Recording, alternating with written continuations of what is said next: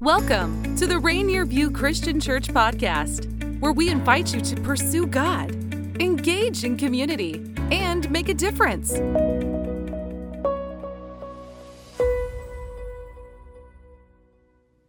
Hey, my name is Jeff. I'm part of the teaching team here at Rainier View, and we are excited to continue our series, Bless. We are looking at 5 simple practices that really help us share our faith well in our world. And so we're jumping in today, and we're looking at the practice of eating.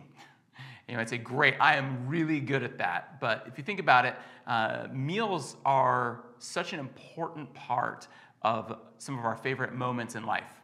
Right? Think about the weddings you've been to, the birthdays you've celebrated, even just simple things like a barbecue on the 4th of July or Labor Day, s'mores around the campfire. So many moments that are meaningful. We likely shared those around a table with friends and family, and what made that meaningful was that sharing of a meal together.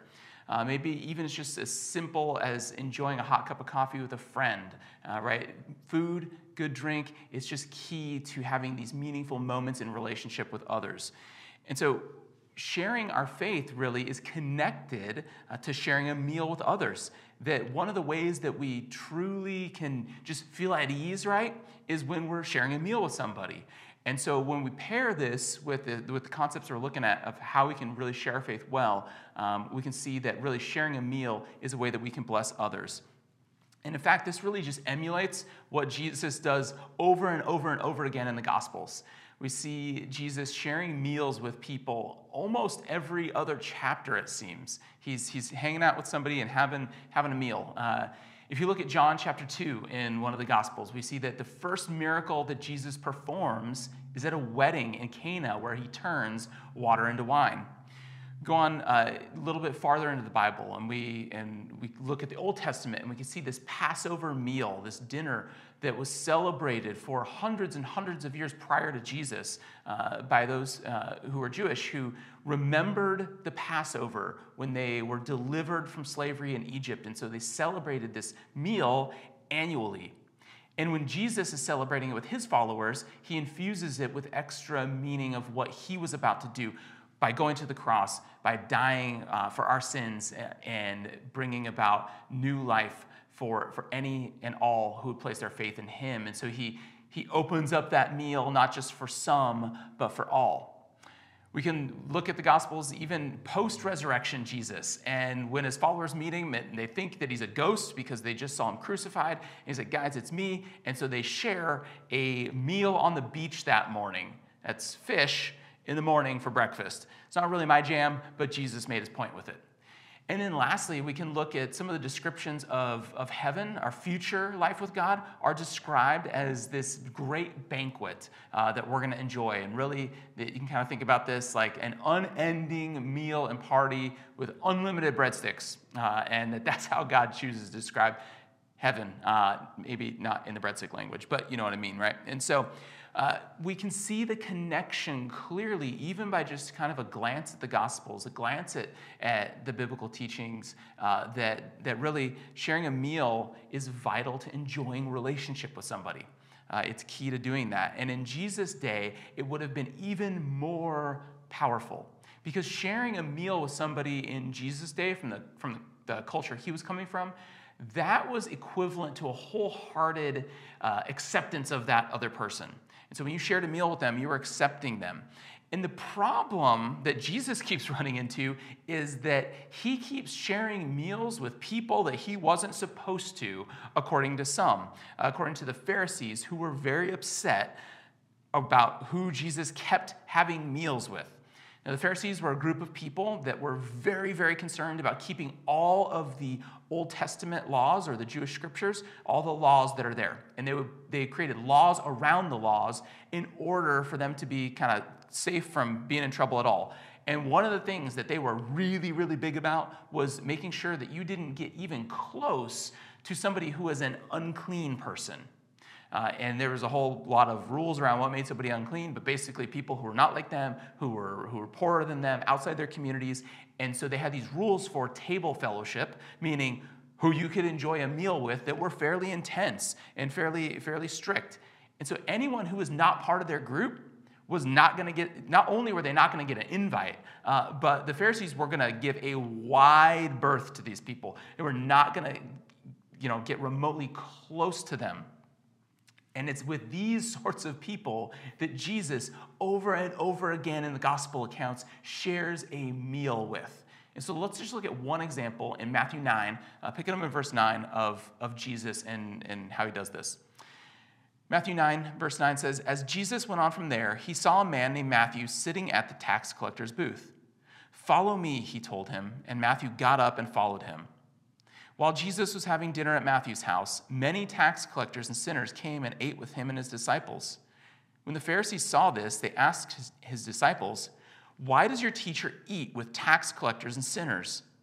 On hearing this, Jesus said, 'It is not the healthy who need a doctor, but the sick. But go and learn what this means. I desire mercy, not sacrifice. For I have not come to call the righteous, but sinners.'" So did you notice something about the guy here? Matthew, it's his gospel that he writes here. And Matthew was a tax collector. He was a pretty despised individual, an individual that the Pharisees would have avoided completely. And Jesus not only is sharing a meal with Matthew, Jesus is inviting this guy that in the Pharisees' mind should have been shunned, should have been not included. He's inviting Matthew to join his closest group of followers, like his core team of people that he's going to roll with. And so Matthew decides to celebrate this massive change in his life by throwing a party. And I got to imagine it was a pretty amazing spread of food and wine because Matthew was ending his profession, ending his career as a tax collector to now follow Jesus around and be part of his ministry. And so this is a massive shift in his life and a big change. And so he's throwing this party. Of course, Jesus is there, according to the Pharisees, like he shouldn't be. And so the Pharisees decide to show up to catch Jesus, to catch him and trip him up here. And so they're looking for ways that they can say, "Aha, busted, Jesus. You are unclean now because you hung out with some of these people." And Jesus completely changes the understanding for the Pharisees of who is in and who is out, and the real change that can happen when you choose to sit down at a table and share a meal with somebody who is different from you, and the profound change that can happen. And because look how Jesus defines acceptance here. Go back in those last couple of verses, picking up in verse 12. On hearing this, Jesus said, "It is not the healthy who need a doctor, but the sick. But go and learn what this means. I desire mercy, not sacrifice. For I have come not to call the righteous, but sinners." And so what does Jesus have to communicate to you and I today with this brief pair of statements that carry so much importance for how we seek to bless others in our world and make an impact and make a difference? Well, it means that if Jesus is willing to basically sit down at a table with almost anybody, that you and I, if we want to seek to follow Jesus, if we want to seek to be a blessing to our neighbor, to share our faith well, then we need to be willing to do that as well. Now, some of us, maybe right now in this season that we're in still in the pandemic, that we aren't actively sharing meals with many people right now. But the reality is most of us have shifted to doing that. And so thinking about it, like, when's the last time you shared a meal with somebody who was truly different than you? Or is it just kind of the same 3 or 4 friends, the same 3 or 4 families that pretty much are just like you, agree with you on most everything that is important to you to agree with, and that's who you share these moments with? When's the last time you sat down and shared a meal, sat around a table with somebody who is different than you? I think if we're going to truly bless our neighbors and change the world, that we need to reclaim this lost value of hospitality. Again, inviting others in. Because if we're going to earn the right to be a blessing, to share our faith, then we're going to need to figure out how to do this, to sit around the table with people who are different than us. Because here's the thing. When we are unheard, we feel unknown and unloved. But when we're heard, that is the space in which we begin to feel known and we can experience love. And there is no better place, there's nothing that breaks down those barriers more easily than sharing a meal with somebody. And so that's one of the best places that we can begin with this practice to bless our neighbors by sharing a meal with them. And because Jesus points to this really as a willingness to invite people to share a meal, to enjoy community with us, that this is really a marker of spiritual maturity, right? That's what Jesus is getting at here when he quotes this line, "I desire mercy, not sacrifice." And it comes from this Old Testament book of Hosea. And Hosea is a really weird book on the surface because there's this guy and God tells him to marry this woman who continually is unfaithful to him and cheats on him. And God says, no, go back, go back, go back. And legally, Hosea could have sent her away or done much, much worse, but he doesn't. And it's this picture of God's love for his people, and in turn, the mercy that they should extend towards others. And so let's look at Hosea 6, verses 6 and 7. And with that background in mind, that Jesus reads this verse to these Pharisees from Hosea, where it says, "For I desire mercy, not sacrifice, an acknowledgement of God rather than burnt offerings. As at Adam, they have broken the covenant. They were unfaithful to me there." See, the Pharisees, right, they knew the verse, but they missed the point completely. They completely missed it. And while memorizing verses can be an important part of spiritual growth and discipline, the Pharisees made it central to faith rather than being a person who sought to bless their neighbor and to extend mercy and grace to others. And by Jesus saying, "Hey guys, go and learn," it would have been a slap in the face big time to them. Like, these guys memorized huge chunks, if not the entirety of the Old Testament. These go and learn, Jesus, what are you saying to us? But again, they knew the content, but they missed the point of what they were supposed to do with it. Because the Pharisees weren't about extending mercy. They're about judgment and rule keeping, really, at their heart, to prove that they were better than, to prove that they were good with God. And so in essence, Jesus is saying, hey, the first thing you need to do is to recognize your need before God, your need for mercy, your need for forgiveness. And then when you recognize that's the kind of relationship that I want to have with you, that's where I meet you, I want you to go and do likewise. Extend mercy to others. And again, perfect place to begin with that is sharing a meal or even sharing just a cup of coffee around a table with somebody else is a perfect place to begin to practice what Jesus invites us to. And even consider the impact of sharing a meal that impacts even the way that we worship, right? So we celebrate at Rainier View every week communion, right? And that is directly a result of this last meal that Jesus shares with his closest followers before he goes to the cross. And he's sharing this Passover meal. And again, Jesus infuses this meal with more meaning than it held just for those who are Jewish. He expands that meaning and that access, not just for some, but for all. And look at how Luke's gospel in chapter 22 of Luke, how he records this. It says, "And he took bread and gave thanks and broke it, and he gave it to them, saying, 'This is my body given for you. Do this in remembrance of me.' And in the same way, after the supper, he took the cup, saying, 'This cup is the new covenant in my blood, which is poured out for you.'" And then Bible scholar N.T. Wright, he really describes and captures this beautifully, the idea of the Passover meal, when he writes, "When Jesus himself wanted to explain to his disciples what his forthcoming death was all about, he didn't give them a theory, he gave them a meal." And so, man, we can see the importance of gathering around tables for meals where we can feel accepted by others. And we can see how this can be a powerful practice that if you and I use it, can leverage so much in terms of being able to share our faith well, in a way that's not cringy, in a way that's relational, in a way that truly is blessing others. But it begs the question, if it's so powerful, if it's so simple, we all do it multiple times a day, then why don't we engage in this practice with our neighbors more? Our neighbors being those people in our lives that we want to intentionally bless, we want to intentionally share the hope that we have in our faith, That could be the people who are literally on our block. It could be our coworkers. It could be our classmates. It could be people on our team. But whoever I'm intentionally trying to bless, why is it so often that I don't take the time to share a meal with them? And so if you're tracking along in the book that goes along with this series, there's some excuses in there. And so I'm glad that you asked why we don't do it, because we've got some excuses. And so let's knock these down one at a time. Excuse number one, well, I just don't like to have people over to my home. My home it's not really good for having people and hosting people. Okay, here's the thing. I think that like some of us have watched too much HGTV, and so we think that our home has to be all like 100% Magnolia Farms, or I can't have anybody over, right? That's just simply not true.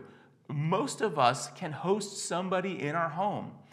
You know, in my previous church, there was a guy, and his name was Mr. Teagle. Everyone called him that, and he was retired, but he every Wednesday had a group of high school guys over to his house. And Mr. Teagle taught me so much about the value of hospitality and sharing a meal. He would, every week, he'd get this giant bag, like a 5-pound bag of cheese and a giant stack of tortillas from Costco, and guys would start trickling in, and they'd be making quesadillas and hanging out and goofing around, and then he'd just, gather them up, and they'd read a little bit of the Bible, and then there'd be more goofing around as he tried to get prayer requests out of each of them, and then he somehow kind of wrangled everybody to pray for each other. He would do this every week, right? And so it's not rocket science. Like, extending hospitality is something that is simple, but has a cost to it. But man, Mr. Teagle was a guy who blessed so many young people's lives. Why? Because he chose to host some people that honestly, maybe on the surface, he didn't have a lot in common with, but he chose to do that. Now, maybe you're thinking, but Jeff, like, okay, honestly, I'm like low-key kind of a hoarder.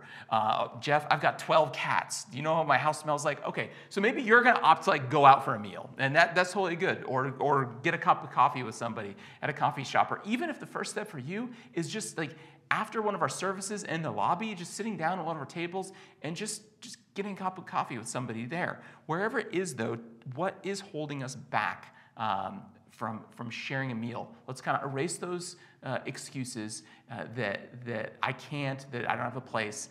That really is just an excuse. But then it might lead to the second excuse. Well, okay, the real reason I don't share a meal with somebody is I don't know what to say to somebody I don't know really well at a meal, right? And so that could be legit. Great news is that in this series, these things are kind of building sequentially. And so if you didn't catch last week's, make sure to go back and catch our message on how you can bless your neighbor by listening well. Okay, and we actually gave you some questions to ask others to help you with the process of really listening to others well. And like worst case, like just read the messages off your phone. It might be a little bit awkward, but it's better than saying nothing. If you have to do that, go ahead and do it. But here's the thing. Most people, even the most introverted person you know, has something that they love. And if you're willing to just be fully present and truly be interested in their life, most people would love to talk about the things that matter to them and the things that they love. It might not be your thing, but again, you can be present. You can learn to listen and hear what matters to other people. And by the way, this is kind of a principle for us at Rainier View. We want to be a church that is growing young, meaning we want to be a church that represents all generations at our gatherings. And so for us to do this, one of the things that we need to do to continually grow young is that those of us who are older need to learn how to ask questions of those who are younger, to take that first step. And not in a creepy, weird way, right? Just like take a real interest in people who are different than us. Because asking questions, choosing to listen to others, that is like the only required skill, basically, to build relationships with other people. But hopefully, as we've been going through this series, you have neighbors in mind. You have people that you're building relationships with, and that you have a desire to intentionally bless them.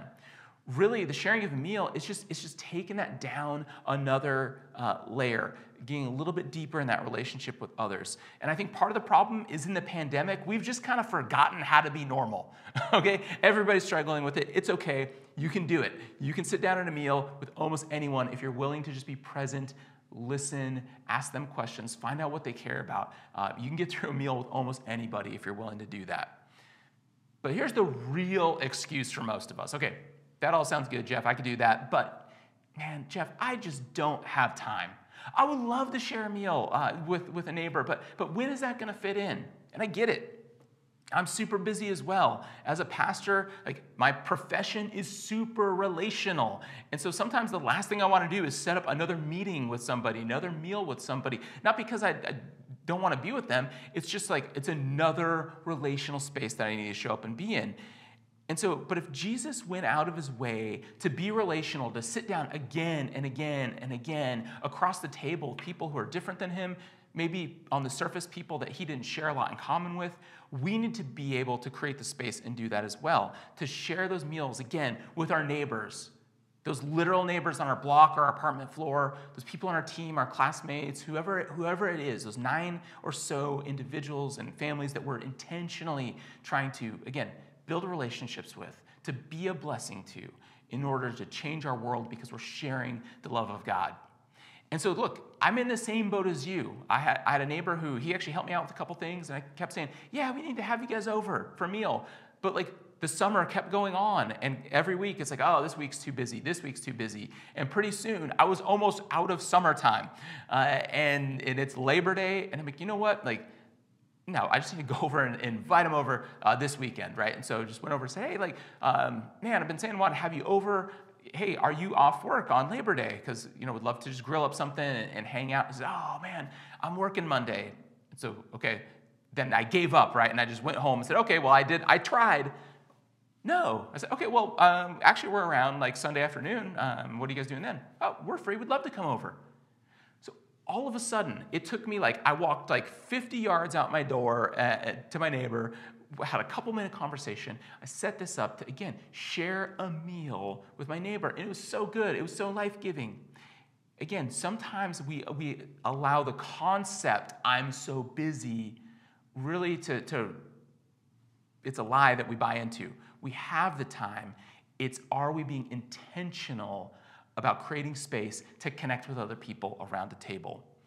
And so if you've begun working these practices into your life, right? If you've begun with prayer and begin praying for opportunities to be a blessing, if you've begun listening to your neighbors and just hearing what their life is like and the things that matter to them, what if you began this week being even more intentional about sharing a meal with them?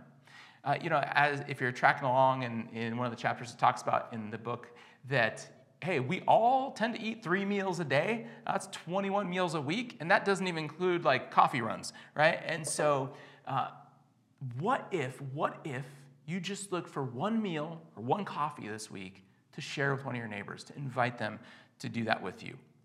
Just pick a time. Look at your calendar right now. Take out your calendar.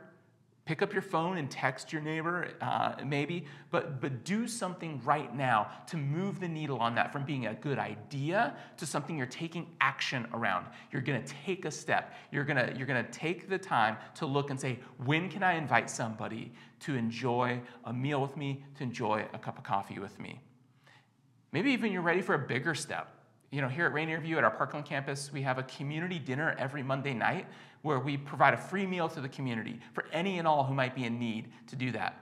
And so while it's great to serve a meal to others, what if you showed up at our community dinner and not just helped prep that meal, but you sat around tables and you heard other people's stories and you were present, you represented, again, a listening ear, which represents the heart and the love of God to somebody else who probably desperately needs it.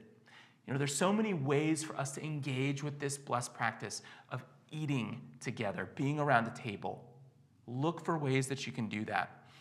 Because again, to bring it back full circle, we engage with this practice of blessing others by eating with them because it's what Jesus did.